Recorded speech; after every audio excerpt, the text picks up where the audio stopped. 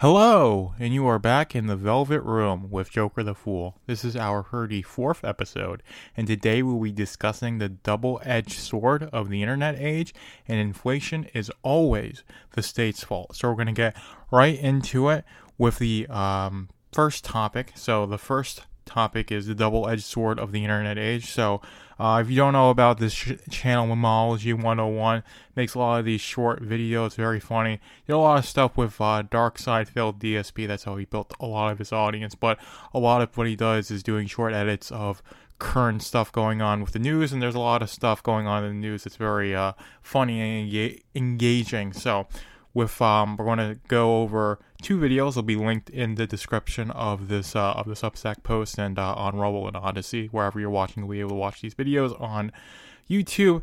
The first one is about, I believe, the governor of the Central Bank of Australia basically poo-pooing cash and saying that cash is very expensive and businesses don't know just how expensive cash is, and we should charge for cash to try and live in a cashless society. And this is really what I want to get at, is that they want a CBDC, central bank digital currencies. They want a completely digitized economic transaction system, so they have complete control over your financial life.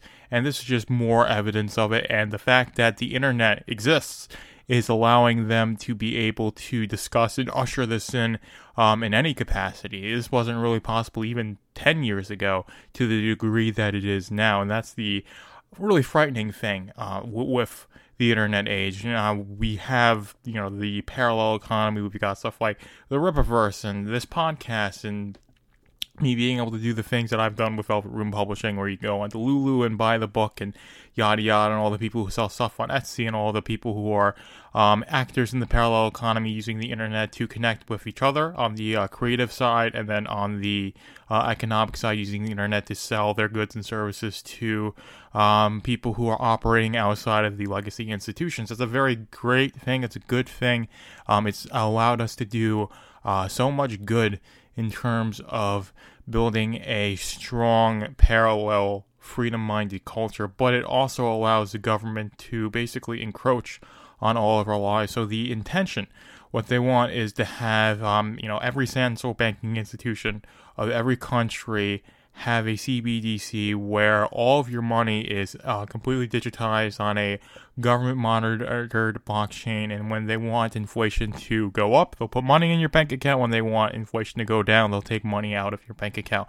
And every single transaction that you could possibly, enact in will be tracked, whether it's like $1, thing at a vending machine, or you paying your rent, you buying groceries, you doing anything at all, will be tracked and monitored and taxed. There you go as well. And that's really what they want. And cash does not allow them, I should say, to track you to that degree, to have that level of control, which is why they want to usher in this cashless society. But people are very much against a cashless society at this stage in the game because of how embedded it is, and the fact is that there is still a pretty large portion of people who have a very good memory of what it's like before the internet age, and you've got people like me who very vaguely remember it, and also, I was raised by people who who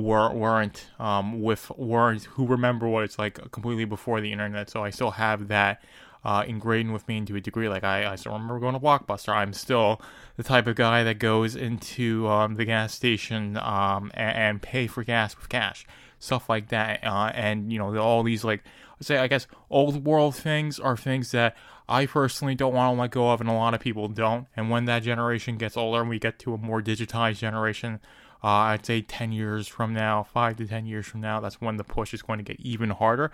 But it's just very indicative that they want to do that. And this is, the conflict with the internet age, is that it allows us to transact to a extremely high degree. It allows us to decentralize, but it also allows the government to have a lot of control, not over just, finances, but just tracking internet activity and social media posting, all these sorts of things. Allows all this activity to be monitored and basically used against you in courts of laws to paint you as a terrorist or an extremist or whatever the state wants you to be painted as, so they can put you in jail if you go against their narrative.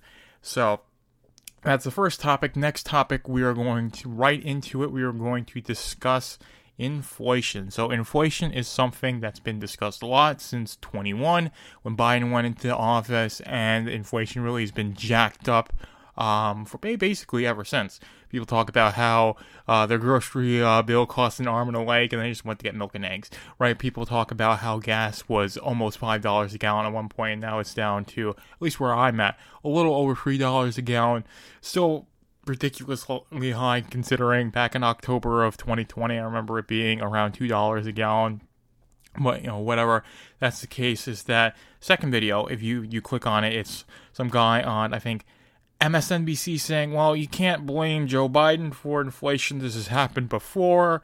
This is all part of the plan. I don't say it specifically like that, but inflation really is just part of the plan to steal from you, to make you worse off, and to keep you under the boot of the state. And it's also just how the state extracts wealth from the money supply. So you've got taxation, you've got regulation, and you've got inflation, where the government engages in money printing and handing out money to basically anyone and anything that they deem fit, whether it's ridiculous unemployment or food stamps or Section 8 housing and all these sorts of things. And I'm not saying that everyone on welfare is undeserving, but the fact is you print money and you just hand it out like candy to Ukraine or Israel or all these ridiculous public projects that are better off not existing. It devalues the individual value of a dollar, and it makes buying goods in the economy more expensive, and that's by design because they get to extract that value with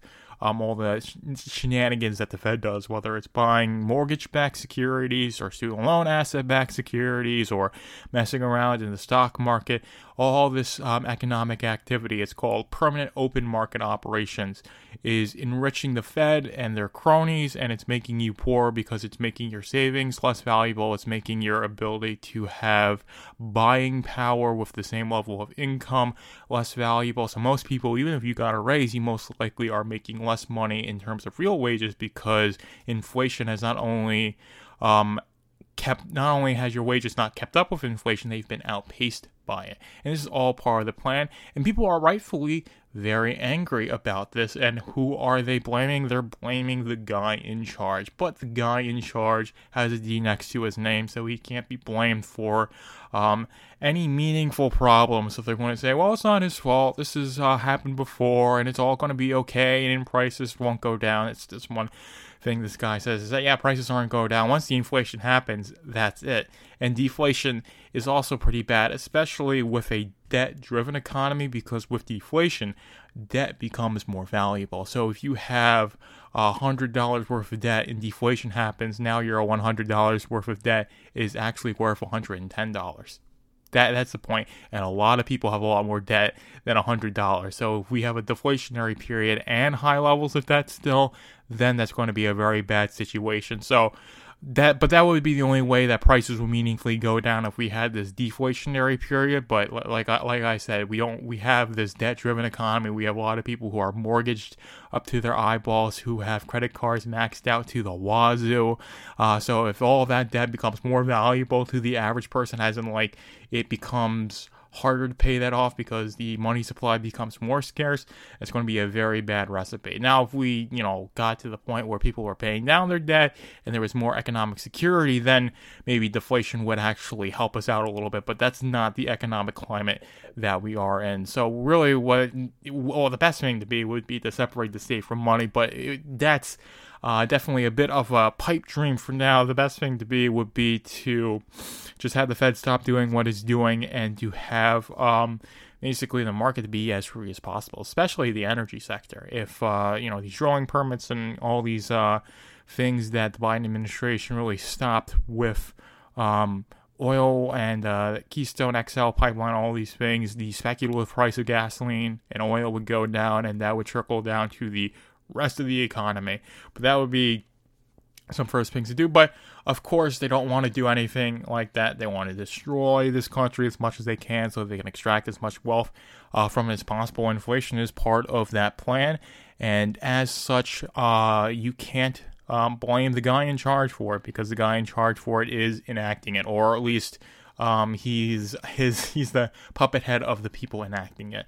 But I think with that, you've gotten my message. Inflation is always the state's fault, so I'm not saying it's 100% Biden's fault that we're in the situation that we're in, but it's definitely his responsibility, because he is in he's in the seat right now. In the same way that Trump was with all that spending during COVID, that's where we're feeling the effects of that now still, because all that money was pumped into the economy. That's definitely had an effect on the economy. So it's just the state in general is going to cause inflation when you have the state entwined with the money supply, and they do these things to enrich themselves. They devalue your money. They devalue money for the average citizen in order to use that to enrich themselves. That's what inflation is. It is stealing from current and future generations their ability to have and build wealth in this generation and the next. But like I said, I am done. We are going into the outro now. I hope you enjoyed this one. Thank you for being in the Velvet Room with Joker the Fool. Be sure to follow my Substack, velvetroompublishing.substack.com, to read Machine to Man and all my other projects.